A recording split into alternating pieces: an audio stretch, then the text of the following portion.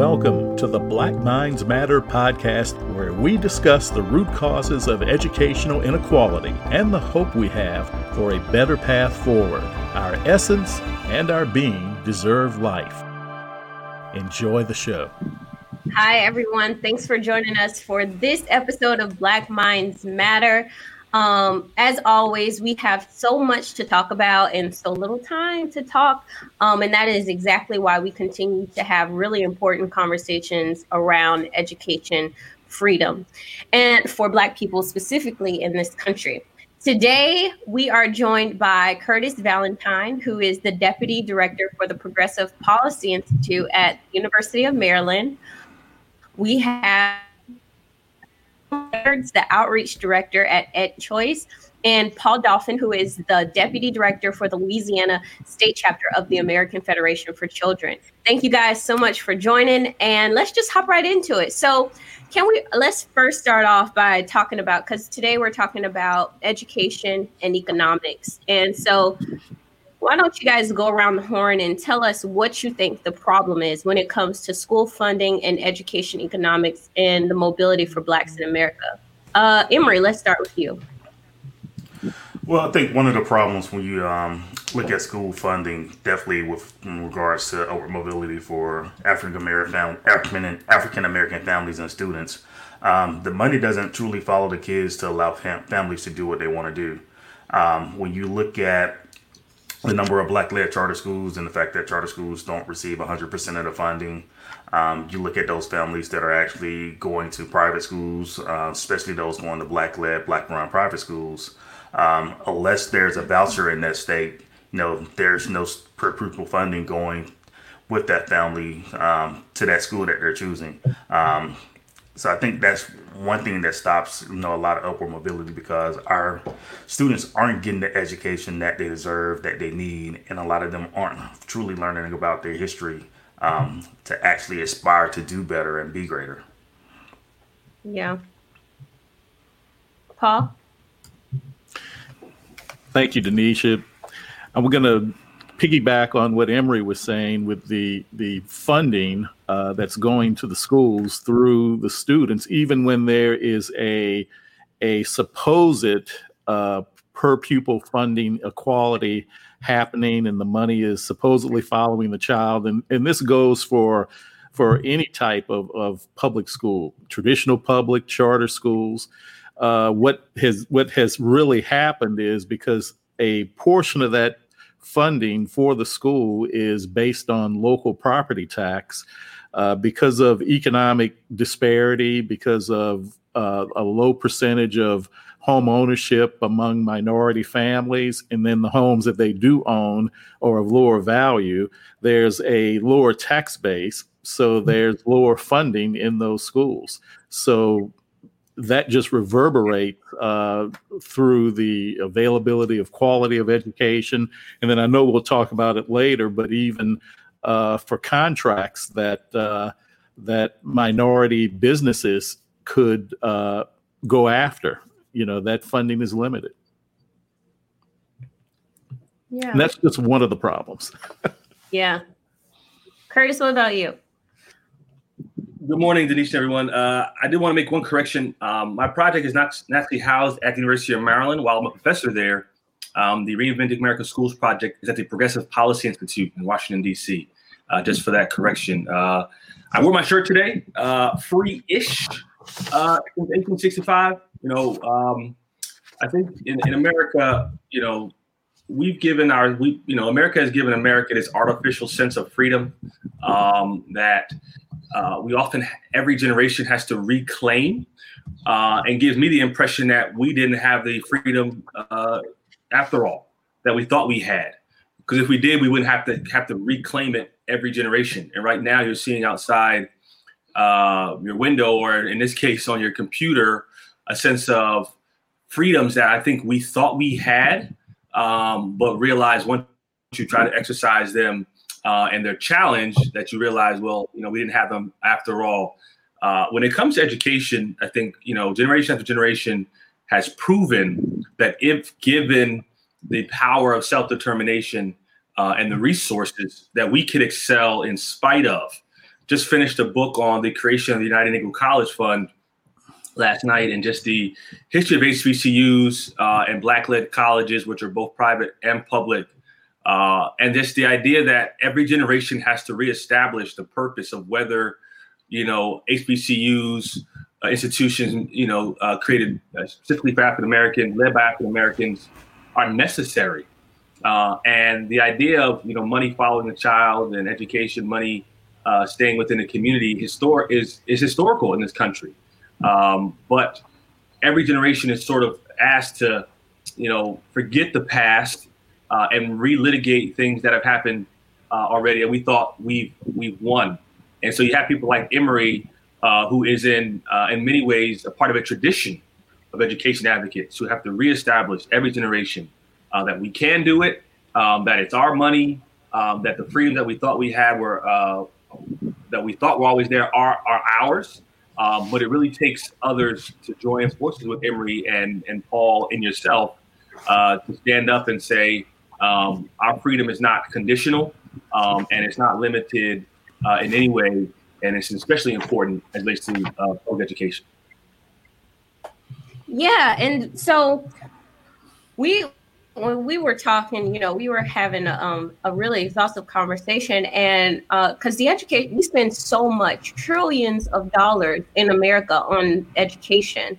And it's pretty astonishing when you think about like where all that money is going. And Curtis, you brought up a good point about who's paying for the toilet paper. Like who has those contracts, like you teed up, Paul, who has those contracts within the education, which is in supply something as simple as toilet paper. Well, I mean, I'll start. I think for those, I'm in addition to being with, a professor and working at a policy think tank, I'm also a member of my school board where I live. And this came up in a previous conversation around just what I call the economy of education, and just how public education has built the Black middle class, not only in preparing them for college and for certain careers, but in many ways allowing African Americans to become part of the actual nuts and bolts of creating a school, and getting a school running. My family are co-founders of a school in Southern Virginia called a Rosenwald School. In a recent discussion with the author of probably the most respected book on Rosenwald, she was asked, what is a 2020 or 21st century version of Rosenwald School? And she said a charter school. And she is not a charter school advocate. And she is, and so if I just sort of use that terminology that my great grandparents opened a charter school, my great uncle, the son, created a bus company that allowed him to raise a family of 10 and send 6 of them to college. And so there traditionally have been African Americans who have been able to create schools, but also benefit from the economy of those schools, which is the bus contracts, the building contracts, the curriculum contracts, all the different things that school systems dole out in resources every year. Curtis. Yes.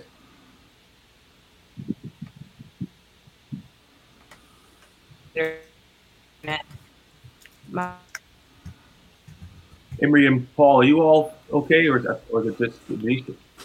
Yeah, we're okay. Yeah, we're Denisha's having a problem on her end. All of our connections are bright and clear and unfailing, and Denisha's frozen. Yeah, I was wondering about that. I will stop. Maybe she can freeze the video. Yeah, I think Denisha may have to make sure she's got a good connection. I know she just moved to Florida. Yeah. And she can edit this out. I was rolling, man. I was rolling. We'll take it. We'll like say it again. Like, at the Rosenwald School. How's that? What I say? Oh yeah. Hold on. Oh man, hold up. Your family. Start with your family. Yeah. We'll be in good shape. Freestyling. Hold on. You're gonna freestyle. Hold on. What'd you say, bro? I was freestyling, man. That's what I just said. Are you okay, Denisha? But you look frozen. You're still frozen. It seems like we're the ones who are. I mean, all right, I think we got a hurricane coming your way. Is it? This move seems okay. Oh, it seems like it's better. Is that better for now? Yeah. Yeah. Okay. Let's edit all that out. Okay, I'm sorry, Kurt. I know. Yeah. Just okay. So I'll go go again. Back. I'll go back and just say, I think it's important that we talk about the economy of education and understanding that schools of color, particularly schools of African Americans, many built the Black middle class. And we talk about that. We kind of limit it to preparing African Americans for college and for careers, but we don't talk about just the income that goes into creating a school, sustaining a school, hiring teachers, the bus contracts, and the like. And so my family are a family of education school founders. We founded a school called the Rosenwald School, which is a series of schools of 5,000 throughout the South, from Texas all the way up to Maryland. My great grandfathers, Beverly and Martha Valentine, helped found that school, but my great uncle Willie, the son of Beverly and Martha, created a bus contract. Started a bus company that eventually helped him raise 10 kids and send 6 to college. There's similar stories of the past, but also to the present, where you have African Americans who have become part of the running of very large school systems. My school system in Maryland is a $2.7 billion with a B contract. And so there's money going in and out of the door. But the question is always how much of that money is staying within the community and how much of that money is in the hands of African Americans. Yeah. And oftentimes, because we all are in the same train of thought with promoting education freedom. Like, we want for kids to get the funding to go to the school that meets their needs, abilities, and interests. And most of the time, our conversation is surrounded by making sure that kids receive the monies to go to a private school, receive the monies to go to a charter school. But the conversation that we're having today is a little bit different, because there's so much money within the public education system that we can use to liberate Black people and their businesses and et cetera. Paul, because we talk about it quite often with, this isn't just about private school choice. Like, this is bigger than that. And how can the public, get on board with education freedom based on this topic of economics with just the monies in the public education system? Yeah, I think the people in the public who are only looking at this, a lot of people that I think should be supporting education freedom get wrapped around things like taking money away from public schools, for example. Like, it's taking money away from them when in reality it's money they never had. But, just to give you an example of in the money that's out there, and Curtis, you talked about the bus company here in New Orleans, where we have a all charter school system, public school system. Transportation is not handled district wide anymore. So right now, about $30 million is spent on transporting students in New Orleans, which is a huge part of the school budget. And thankfully, many of those transportation companies are African American owned, or at least African American operated. So, that's a great example of the opportunities that are out there, but it just spreads out. I'll give an example from my experience. Before I was with AFC, I was doing public relations through my own firm. And that's actually how I got pulled into the ed reform movement, is when they were starting the first charters in New Orleans, they needed a communications company to help get the word out and really do some grassroots work with parents to get them on board. And that's how I came on board and ended up eventually doing public relations communications for a network of 4 charter schools. It was not only doing their communications, ended up creating the website for these schools. And where the power happens is I'm in the door. I'm an African American. I know, and Denisha will, we've already joked about it. Sometimes people will see me on this podcast and go, why is this guy talking about Black stuff?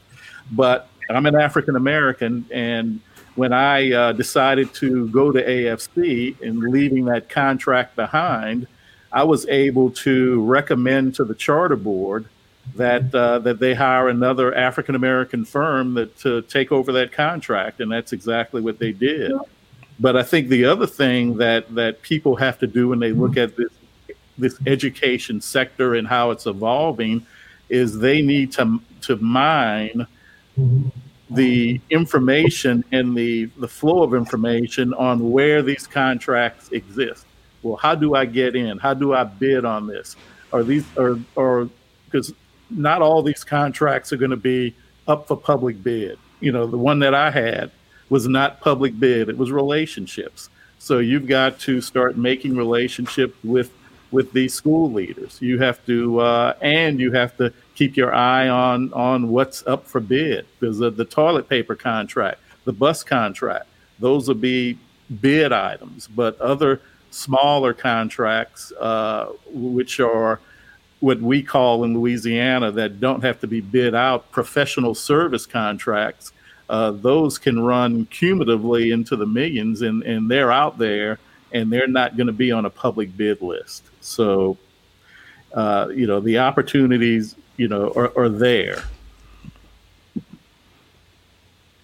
It's funny. I mean, I'll just say the irony is that when it comes to a lot of the competition around scholarships for private schools and quote unquote vouchers and the like, the public response is often, how do we ensure that the money is being the way it's supposed to, being used the way it's supposed to be used, accountability to non-public entities, which is a valid question. And I think that has to be something that goes both ways. Obviously, as a public school system, you have to have the public trust. You have to understand that the public believes that everyone has an opportunity, and that it's not conditional on anything like that. But I think oftentimes, and this is happening even now with regards to the charter network, there's these conditions that are put on one set of schools and not on the others. And I think it's just important that, there's a universal understanding, because when it comes to parents, and, I work a lot more with parents than anybody else. Parents don't really care what you call it.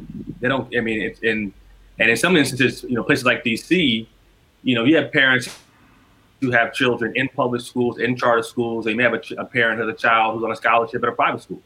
And all those 3 kids are coming home, and she's sending them off to 3 different schools. And the names of the schools may not have charter in them, may not have private in them. It's just sort of this elementary, this middle, and this high school. And I don't think that mother is sitting down at the beginning of the day choosing, schools based on politics, based on who's elected this or that. I think she's just trying to make the best decision. But when we say, her middle child school is going to be measured this way, then this child's school is going to be measured this way, and her oldest child's school is going to be measured that way. For her, she really can't get her head around it. And so I think let's kind of put ourselves in the shoes of sort of everyday people and get our head out of the sky and these bureaucrats who sort of try to use, oversight as a penalty in some ways, because I think we all can see it, and we know that it's hurting children, and parents can see through it too. Mm-hmm. Do you guys? Oh, go ahead, Emory. So I wanted to go back to something that Curtis brought up when he was, talking about Rosenwald schools and the history of HBCUs. Just imagine, I grew up in Albany, Georgia, which Albany State University is located there. I took one class at Albany State, but I still look at Albany State homecoming as my homecoming because of that rich connection that our community had to that HBCU. Those are the type of connections we need to build with our Black-led charter schools and private schools. We all know the economic impact that HBCUs have in the community. Black-led charter and private schools can have those same impacts because, again, like Paul and Curtis have pointed out, we're directly in charge of those contracts. We're directly in charge of who gets them, who we work with, who we partner with, versus, like Paul said, when you look at some of these deals that the big districts do, some of those you can bid on, some of them you can't, and a lot of them are based on relationships. And if you don't know how to navigate that system, a lot of times our black contractors get left out. But if I was starting the school, I'm the school leader, I know that Paul has a background in PR. I can go directly to Paul and hire him. I know that Curtis, family may have a couple companies that can help us out. I can go directly and hire them. That's the true economic impact that Black-led, Black-run charters and private schools can have directly for our communities. And Emory, in the country. I'm sorry, but Emory, I think that's the Black Wall Street that we talk about. And we talk about, with Tulsa and this sort of, there's a reimagining of what the world could look like if African Americans were truly in control. We have these sort of, Black Tuesday, the Black Friday, Black from a Black business today. We never say enroll your kid in the Black school today, right? To put a little bit of money in a Black bank, go buy a Black fish sandwich. I love fish sandwiches. I'm not trying to be pejorative. Go buy, go use a Black caterer to buy, a cake. I love it. Yeah, but no one says free. Yeah, do it, man. But no one says enroll your child in a Black school today. Now, Curtis, I'm going to throw out a question Paul, to you. Let me just one question, Paul, before you do that. If I did do that, the first question would be, Curtis, where are all the Black schools you talk? What Black school are you talking about? Right. That's my question. And the second question would be, well, Curtis, how am I supposed to pay for that? And so this is the conversation we have to have. Like, all right, so Emory Edwards is the Emory Edwards Academy for boys in science and technology. Kids are learning calculus in 4th grade. Kurt, I found a school, Kurt, Black school, brother's cool. Georgia State alum. Albany, Georgia. I love it. But how the hell am I pay for this thing, Kurt? You said support Black money, but I'm paying taxes. And so I think these are things that, we could talk about it, but again, put ourselves in the shoes of people who are saying, what happens next? But I'm sorry, Paul, what were you going to say? Yeah, well, that, you said put your child in a Black school. What's, I guess in this example, what's your definition of a Black school? Is it a school that is quote unquote owned by Blacks? Is it a school that is at least managed by Blacks? In the case of a charter, that a Black organization has the charter. What's the definition? So if you ask that question in New Orleans, what would that be, or in your community?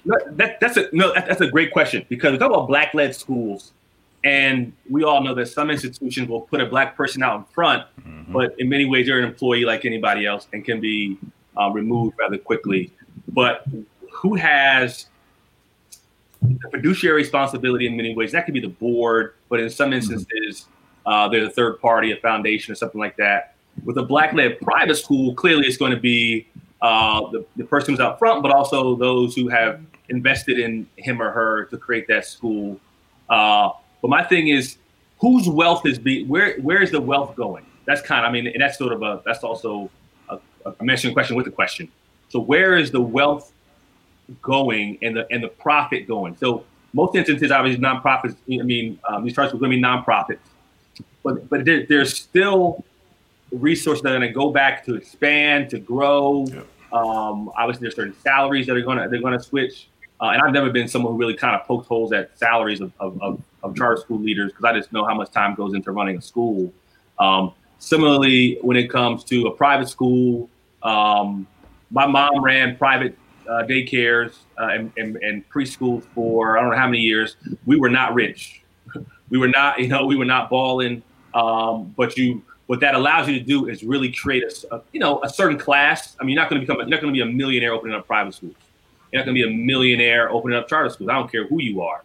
But you can create a living, and you can create, to Emory's point, an economy around the people who you believe, invest in that community. We're in a conversation nationally about community policing and how police should be of the communities that they serve.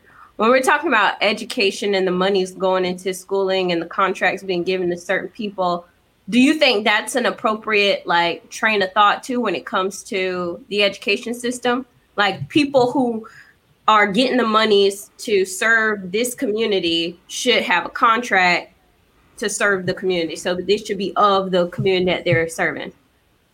I mean, definitely, I think that's an important piece. I mean, even when you look at just the teaching workforce, you know, we talk about a lot. You have suburban teachers that drive into the inner city, teach those inner city schools, and they go home, and they're not able to connect with those students and understand what they deal with every day.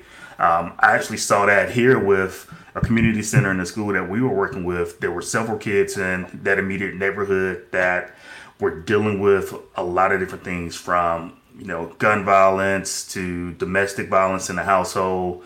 And again, they had teachers that were not from that neighborhood, were not from that direct community, would drive in and wouldn't understand why, you know, little son got an attitude today. Well, if you was in the community, you would know that, you know, little son's uncle got, you know, killed in the drive-by last night, or, you know, this happened in that household.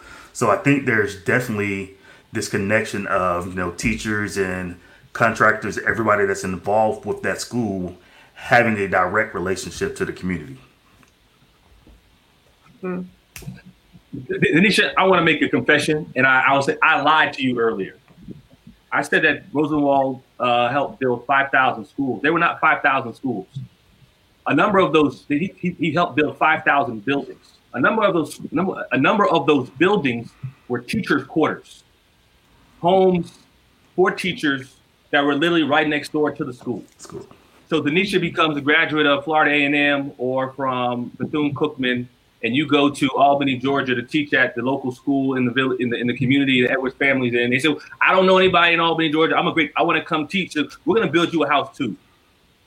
And you're going to understand everything about the Edwards family and the Dolphine family, the Valentine family, all the. You're going to go to church with them. You're going to shop at the same stores as them, and you are going to live with them because you understand. And when you walk into the classroom, when you go to church, this is our accountability piece. When you live in the community, accountability is way different. You know, and yeah, I mean, it's a whole different conversation when it comes to accountability. Think about, again, this is historical. If anyone has been to Atlanta, Georgia, you've been to the King Center. Oh, you know what? If you walk down half a block, you have Ebenezer Baptist Church. On the other block, you have the King family. Hold up. The King family's house right here. The church, the house and the church on the same block. Yes, sir. Oh, that's like historically in the South, your church leaders, the church owned the house next door to the church, so they could ensure that whatever pastor we brought in was tied to that community. The parsonage, which was owned by the church. Yep. We have itinerant pastors who come and go. We have teachers who are itinerant in a traditional sense. They come and go, and they don't live in the community. And there's no knock on Teach for America or anyone else. But a lot of Teach for America volunteers, particularly in my school district, they teach in Maryland, but they live in Washington, D.C. They live down in a very bustling parts of the community where they're around others, similar age young people. They want to have a life, which I totally understand. But that goes against a lot of the history of understanding, again, to Emory's point, it's easy to understand and empathize with a student when he talks about being hungry, when you understand that you live in the same food desert that he or she lives in. That you understand how long it took. When I finished Morehouse, I went to South Africa and was a member of the Peace Corps. And I lived in my community and I taught in 3 schools, but I would walk past students on their way to the river to get water while I was going to school. And they would come to school an hour later, but I saw them when they walked over in the morning going down to the river with a bucket on their head. I knew that. If I lived in the city and came in and said, well, Denisha, why are you late to school? And they're not going to answer because it's very different to society, but she's going to put her head down and be like, I'm sorry for being late, not versus, Denisha, I'm glad you made it to school today at all. I so appreciate the determination you made to go to the river, get the water, come back, and then still walk to school, because I don't know if I could have done it. It's a whole different conversation when you do that. And it's a whole level of accountability when you have people who are literally invested in the community, because if you can come and go, and I tell people all the time, people come into this space and in my organization around me, and they'll come and say, well, Kurt, I think I'm deciding to go do this now. Like, you're going to do something totally different? Like, what do you want? Like, you're going to go sell insurance or something? I can't do that if I wanted to. I couldn't leave this work. Even if I did go sell insurance, I got babies, I got cousins, I got community. I can walk up the street. I can't go to the store because I live in a community like this. We can't turn it off and on. And so, I have might be sticking my foot in my mouth, but I don't necessarily agree with that train of thought. And this is why. I grew up in that type of community. I grew up in poverty, in a war zone. I'm just going to call it that. I grew up in a war zone and I got out. And when people come to this country, they immigrate from war-torn countries. They see their family members dying in the streets and they come to America. We say, oh my gosh, you got out, like you survived. And now you're able to make a better living for yourself and help. But we don't send them back to the country that they just came from. But in America, it seems like, oh, if you are not still living in a war-torn neighborhood, then you're not qualified to be in the classroom I'm not saying that you don't have the knowledge of what's going on in these neighborhoods. That's different. But I don't think you have to live in the neighborhood or where you're trying to help. Well, I think the expectation is that let's just use you as an example, Denisha, since you said you were putting your foot in your mouth. That the expectation is that when Denisha goes back to Jacksonville, she's going to go back and help improve her community. And I mean, I'm guilty of that too. My hometown of Opelousas is not that great, and I've never had a desire to go back and live there. So I think I've lived with what you're talking about, but those are tough individual decisions. But I again agree with Curtis that communities need people to go back to it and or stay in it if possible. And I actually look at something that brings a lot of ed reformers into the picture. And I'm talking about white ed reformers in the business community. They will say, I'm for ed reform and I want to improve schools in Black communities because I believe in workforce development. I want to, we need to better educate students so that they can get jobs and we can have a stronger workforce. But my question always is, what are you making us quote unquote better for the jobs that you think we should do as opposed to the best jobs for our lives? And, I think that's just one of those underlying things that we always have to keep our eye on. And I know some of you have listened to the Nice White Parents podcast, and that's kind of in the vein where that comes from. Yeah, Paul, you hit on a really important point because that's something that we always have to watch for, especially in your smaller communities, because essentially what they're saying is, we believe in workforce development, so we want to make sure that the community is able to get a job at the local plants that we have versus being able to get an education that can get them out of the city if they want to leave out of the city. Yeah. Or own the plant. Yeah, or own the plant.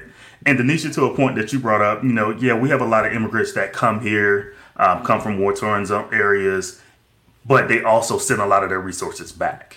So it's not just about you going back there yourself, but how can you send resources back, whether it's having conversations with people that you're still connected to, providing them access to ideas that you have. Like, I admit, I haven't been back to Albany in probably 15 plus years, but last year I was able to bring a couple of my friends that are educators to one of the trainings that we hosted with Ed Choice, and totally changed how he looked at education. And I'm able, through social media and the technology we have now, to still engage in conversations with them to say, hey, I know this is the system that we grew up in, and honestly, it hasn't changed that much. I think my high school probably was a C-rated high school when I graduated. It's a D-rated school now. But how do you get people to progress? It's by having those conversations and helping them understand the things that we understand now that they're not talking about. And I would say I think Edward Emery made an excellent point.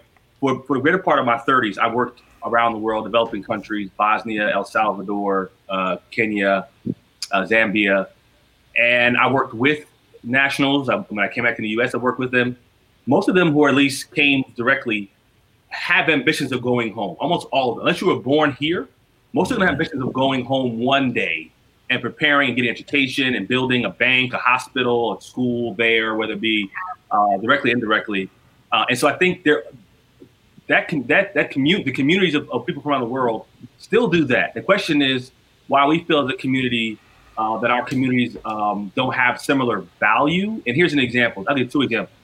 One, right now, Washington, D.C., the communities you talk about, Southeast D.C., Anacostia, for a long time, people told us that those communities were not worth much, and then we believed them. And then in the middle of the night, we turn around, and all of a sudden, they start gentrifying the communities, and now the value's going up. You're like, what happened? You told me it wasn't worth nothing. And now these communities that we have, quote unquote, escaped are now of value. And it's just hashtag don't sell grandmama's house because they come from grandmama's house. Secondly, the community I talk about where my Rosenwald School, which is about 3 hours south of Maryland, DC, excuse me, in Southern Virginia. My dad bought, before he passed away, built a home there. And he talked about how there's a lake called Lake Gaston. And a generation ago, Black people owned all the land on that lake. And slowly but surely, land was bought up, people passed away and then claimed the land. And now it is almost entirely white. And now there are $1 million homes on it and boats hanging. And everything that you think that we wanted for ourselves a generation ago are there now. And you're right, a lot of people don't go back and they never came back. But when you do go back and you realize, wow, there were people up here developing my community because maybe they saw more value in it, that's something I think we'll all have to reckon with because the greatest feat of many of those who of our detractors were getting us to believe that where we came from, which is, I believe, in many ways who we are, was of no value to us and to the world. When in fact they were preparing to take the land in the first place. Yeah, I think you bring up a interesting point because we did a video talking about Wakanda, and it's so sad now. We got this movie Black Panther, and it really stretched us to dream beyond what we saw, beyond what we see in our war-torn, I'm just going to continue with that analogy, neighborhoods, and that there is treasure, like you're talking about, within the ground, and we don't oftentimes see that. And during the episode, we talked about, the barbershop, that guy who's been there all the time, the cook, the nail salon that's right there in the community, and why not give them monies, to do some business type of lessons in the school system, give them that contract to teach business education to students because they've been doing it for so long. But we'll go to a Wells Fargo and say, okay, come to our school and teach business. But in reality, that barbershop and that nail salon that's right down the street, they probably have a better understanding of the different struggles and the challenges that it's going to take for kids in the neighborhood to start some of these businesses. And I thought that was very interesting. But talking about Wakanda, because we talked about that a little bit, let's talk about what the ideal school system, when it comes to all these things that's wrapped around it, who gets the money, from the school lunch contract to the school, but I'm trying to think of some other things that are around it. Of course, we talked about teachers. I mean, definitely now when you look at you still have janitorial contracts, and especially when you look at where we are now with looking at putting kids back in the school buildings, being able to make sure that our classrooms are clean and sanitized, so COVID-19 isn't a main issue that we'll have to worry about. But that's a huge contract, which a lot of times you will walk in the building and you'll see people that look like us working, but they don't always are the ones that actually own that contract. And before we get too deep, I want to kind of go back to something that you just said about how we get the local neighborhood barbershops and beauty salons, how we get them involved, with enlightening our kids and pushing our kids from an education standpoint. The barbershop that I grew up in, my barber actually knew when it was time for report cards to come out. So every 6 weeks, I went and got my haircut every week and a half. when it was time for report cards to come out, before I even sat in that chair, how your grades are, son? You know, what we got going on? It's easier to build those relationships when you are a single site or a small school organization network versus when you look at from a district standpoint. From a district, there's a lot of bureaucracy. So if a principal wanted to build relationships to where you had, you know, some connection to your local barbershop, your local church, your local beauty salon, he has to run that information all the way up to the district office, and it has to come back down. Versus if he's the end all be all, it's easy for him to set that, you know, relationship up. I can remember some conversations we had here, just looking at some of the youth violence that was happening in our city a couple years ago. And there were a lot of community centers that were saying, hey, how can we start like some basketball programs? You know, how can we get kids off the street? You know, we have this neighborhood school, I'll say quote unquote neighborhood school there, that's just sitting there and the building's empty in the summer. You know, the struggle to actually go through connecting to the school district, getting the approval to where we can just open the gym so kids have somewhere to go. To me, that's the piece that we also get when you have Black-led, Black-run charters and private schools in your community, because they're one directly tied to the community, and there's some easier access for them to be able to build those relationships. So to not only to support the community from an economic development standpoint, but also to kind of look at curbing some of the other issues that those communities are dealing with. Denisha, to answer your question, those who have them are those who've always had them, and those who are best positioned to get them. And in many cases, that means family who's over generations has built up the capital to make, you know, investments in infrastructure and in supply lines and supply chains, and able to source things from around the world at a cheaper cost and to underbid someone else. And so where does that come? I mean, this goes back long before school boards were run by African Americans. Most African American led school systems were not that way a generation or two ago. But a lot of the, you know, the organizations and a lot of the sort of the foundations of how, you know, a lot of companies right now were created a generation ago. These are like, you know, father to son, father to daughter companies. And so this kind of gets into, again, the historical impact of racism, white supremacy in our communities that continues even to this day that we don't really reckon with. Mm-hmm.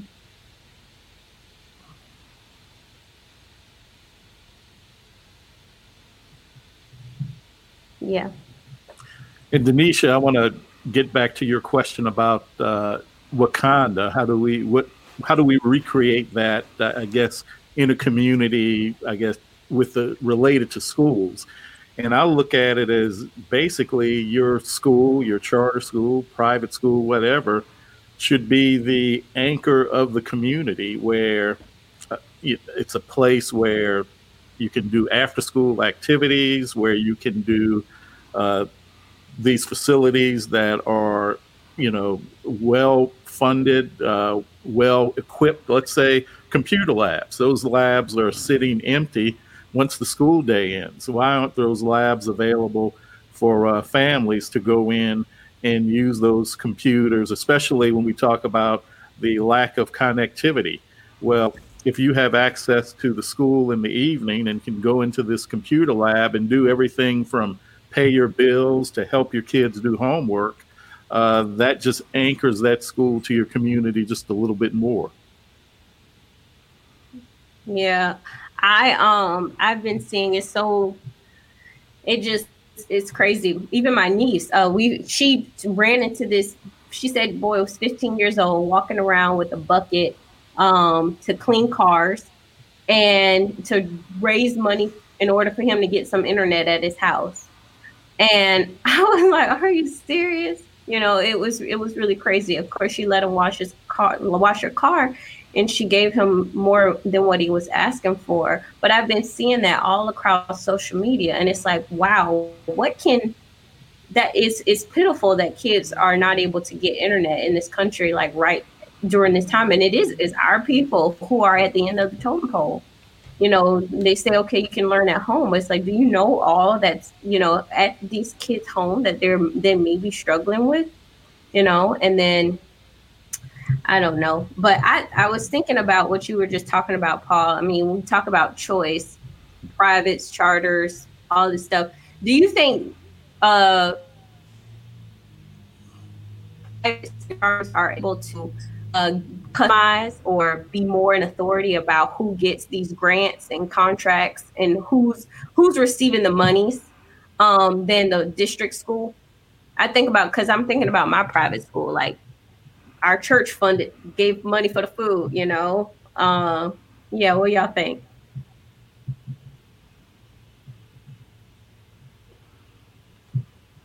I mean, I'll jump in on that one. I think when you look at, like you said, your smaller private, your smaller charter schools, they do have more ability to direct who's getting or request who's getting the money.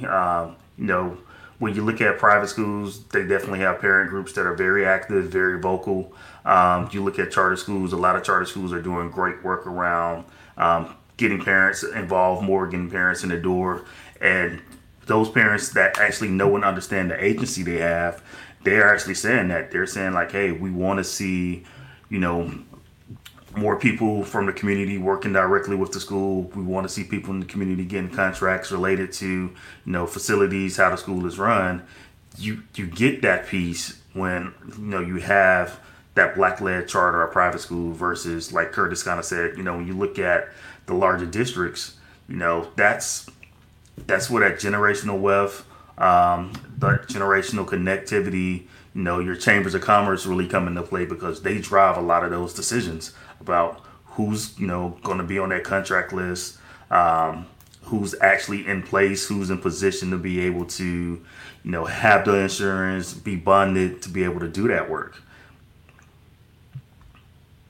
Well, let's say if I'm in the community and, you know, I'm either a business person or a connected parent or somebody who let's say looks at a school and that school's in the community operating. And I think this example might work easier with a private school because they have more independence with how they contract things out. And that school is looking at doing their lunch program, but they're looking at something like Sodexo or Aramark. And I'm in the community, and if I go back to the back in the day when the ladies, it was women managing cafeterias, running these lunchrooms, and they were doing it like a small restaurant.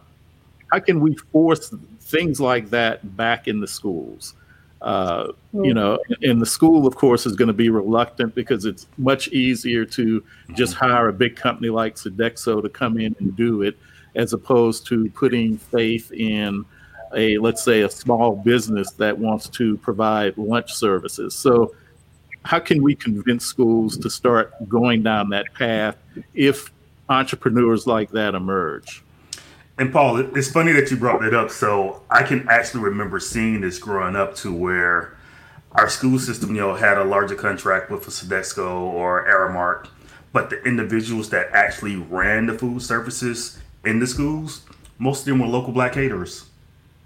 So change that from position to where if those schools were private school or charter schools, instead of going to this big national conglomerate, you could have hired that local Black caterer that's in your building, in your kitchen already, to just run your food services. Yeah. So a lot of times we have people. Yeah, I mean, you know,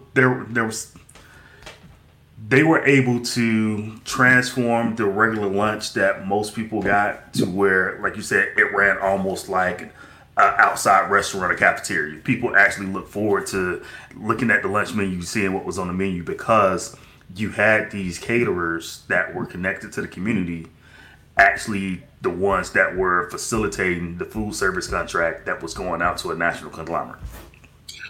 Well, I mean, for school lunches, I'm glad you brought this up. School lunches is free money. The Department of Department of Agriculture, and that Department of Agriculture, particularly in districts like mine, we have 65% of kids who qualify for free lunch. They're just sending money down based on, you know, certain income levels. And that's not really a part of an average district's budget. So either we're going to get money to pay for those who can't pay for themselves, or children like mine are just going to have to come out of pocket, and if not, you're just going to get no lunch. And so it's kind of like a pass through. Like, here it is. Who's going to do something? Now the question, to the point of, how do you do that? Some of that's going to happen at the federal level, having very, very deliberate about, minority businesses and, percentages of things like, at least at the traditional public school level. At a private and charter school level, you're right. I mean, you have sort of more freedom to do so. The question is always going to be, funding and, money at the margins, and whether that mom and pop in that community can serve, so many students at so much money.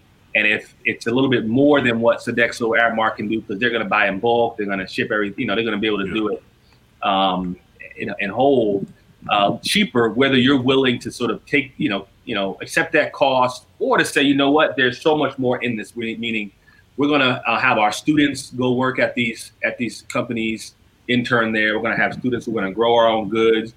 Yeah. Other thing that I think are more important that money really can't buy is the fact that, the percentage of black farmers in this country is almost none. The percentage of people who can, someone mentioned earlier, who was I talking to? Might have been Howard Fuller or somebody. And they were like, yeah, man, all these black folks talking about, separating and doing, going to war. I said, he said, well, we don't grow our own food. Like, we can't, if you don't grow your own food, you can't go to war with nobody because the food supply get cut down and we all messed up. And so I know someone's got a little neighborhood garden. Some of us can grow, little, cucumbers in the backyard.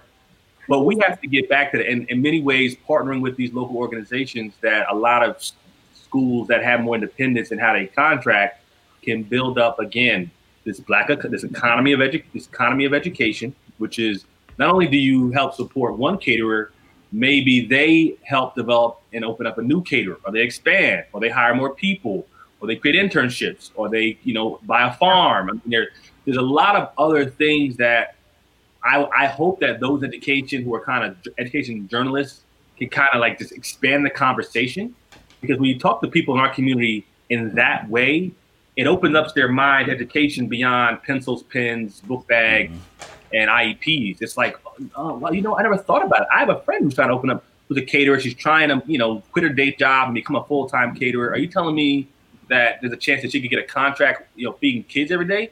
She's feeding kids three times a day for 180 days. If she can't make that work, then nobody can. But does she have the capacity to get everything she needs to feed 500, 600 kids 3 times a day? And there is no plan B. You can't come in tomorrow and say, I don't have the food for lunch tomorrow and give it to a day. There's no 99% ain't going to do. And a lot of us, have to get to the point where, we're at that space. It's going to take some grace from some people to sort of say, I'll work with you. Maybe I'll work with 2 contractors now, and you'll kind of move you in slowly but surely. But a lot of times us moving in the direction of change takes a lot of courage and a lot of grace for those who just need to get to a better space for us. Yeah. Kevin, it's battling the economies of scale, which, that's the big advantage that the Sodexos of the world have. We're talking about the lunch thing, is they do this on a huge scale. So how can you reduce that to one school or 2 or 3 schools and be able to do that and be competitive? Yeah. So I think a lot of it comes to. Go ahead, man. I think a lot of it comes down to the intentionality of planning to say, here's how we want to impact our community. It's easier for that smaller network, that smaller individual school to be intentional of saying, hey, we want to connect with the community. We want to empower, those vendors that look like us, that are around us. So while we understand, the economy of scales can get things a little bit cheaper, we may have to pay a little bit more and figure out how we can build some deeper connections, some deeper relationships to be able to make sure that we're connecting to, whether it's a caterer, whether it's a local janitorial service, connecting back to those contractors and those organizations, directly in that community. But Emory, guess who knows the value of our community? Sodexo. Why? Recently, Sodexo partnered with who? Magic Johnson. Sodexo partnered with Magic Johnson and created a separate entity called Magic Sodexo. Magic Johnson's goal, and I don't know Magic personally, but I know some people who work with him. Their goal is to sort of convince members of school boards like myself and others to work with them. At the same time, they're making inroads in HBCUs. Just got a contract with, I think, Central State about a year ago to get their food contract. And these groups, and Sodexo will tell you, we just don't do food. We do janitorial. We'll do landscaping. And so they come in under the offices of that. But again, they're saying there's power in these HBCUs. There's power in these predominantly Black school districts. There's power in Black private schools and probably Black, and these Black charter school networks that we have to go about it differently. And let's get the most recognized name and respected face in the Black community, rather than in business and in many ways, Magic Johnson. Magic said, I'm going to, I believe in this so much. I'm going to add my brand to this. And he's gone off and done that. Now, guess what happened? I knew that Magic Johnson was trying to get that Central State contract. About around the same time, the news comes out that, guess what? Magic Johnson donates $1 million to Central State University. I said, he donated $1 million to Central State for scholarships? Because he's going to get $4 or $5 billion back. Likes, tweets, retweets. Oh, Magic Johnson, philanthropist. Da, da, da, da. No one talked about the food contract. And so, again, there are people in probably in Central Ohio who could have done that for Central State. There are a lot of probably smaller businesses who could have done that. There's ways that they could have created their own program. And again, they're trying to say everyone is trying to operate, with reduced resources. But bigger picture says, how are you creating entrepreneurship? How are you supporting the economy? And we all love Magic, but these companies see our value, and they said, if we don't do something rather aggressive, we're going to lose out on a growing population and a stream of income that is unstoppable, and that's going to keep coming, whether it be through Title I programs, through the Department of Agriculture, through all the different programs at the federal and state level that will be here long after the four of us are gone. Yep. Kevin Chavis, he has this book series, and I'm such a conspiracy theorist, and it's talking about the food industry contracts for the food lunch contracts for kids in DC, and how it was a major company like Sodexo, and they were giving money. They were giving these funds to the Sodexos, I guess, of Washington, DC, and they were poisoning the food in Black neighborhoods. So all the districts that had a high percentage of Black students, they were poisoning the food to try to kill all kids out. It was a very conspiracy theorist type of book, but it talks exactly about the food service contracts and who's receiving the monies and who has the best interest at heart for our Black kids. I would definitely recommend his book, Kevin Chavis, and he's a prolific advocate for school choice. And that series was very entertaining, very interesting. I mean, before we move on, we're in a world of conspiracy theory. I just don't want to, miss this opportunity that we have to be, evidence-based and fact-based in anything we do. I've not read his book. And I just want to make sure that, we have enough facts on our side that we don't really have to use a lot of that stuff in order to really make the case. And when you do that, you get people who in many ways were on your side to begin with, give them a reason to be skeptical about stuff you do. And those who are already against you to just say, see, I told you. Again, we have way too much data. We have way too much evidence on the surface to make our case. And it's too much history. Again, I'm more right now, the data. I mean, I've been talking data for the last 10 years, and a lot of people it just has not sunk in. And so now I said, let me just try another avenue, which is the history. And what the history is there, and what Paul and Emory and you are doing in our community. And the more we talk about our history, I think that's more than enough evidence to make the case for us investing in ourselves and betting on ourselves, in as opposed to a lot of these conspiracy theories that are out there.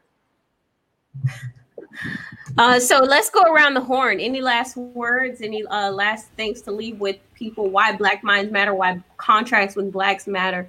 Let's go around the horn. I mean, I'll kick it off and kind of reiterate what I've been saying. To me, if you're if you truly want to see economic empowerment, our communities in a better place, we have to control the education of our children. And the one way of doing that is through more Black-led charters, more Black-led, private schools, and policies in place that allow the dollars to actually follow the students. So those schools aren't fighting from behind the eight ball from the onset. That intentionality that those individual school leaders can have about trying to connect to the community is just so important, because that's where we can learn our history. That's where we can learn about the Rosenwald schools.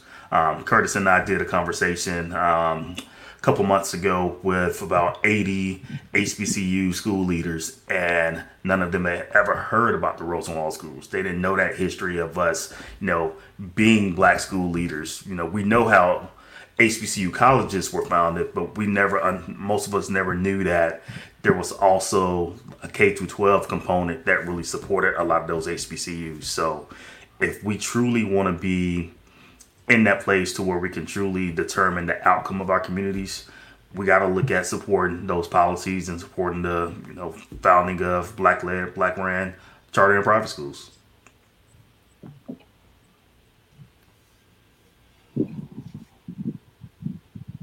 Well, I'll say, I think, Black Minds Matter is, again, a part of a history.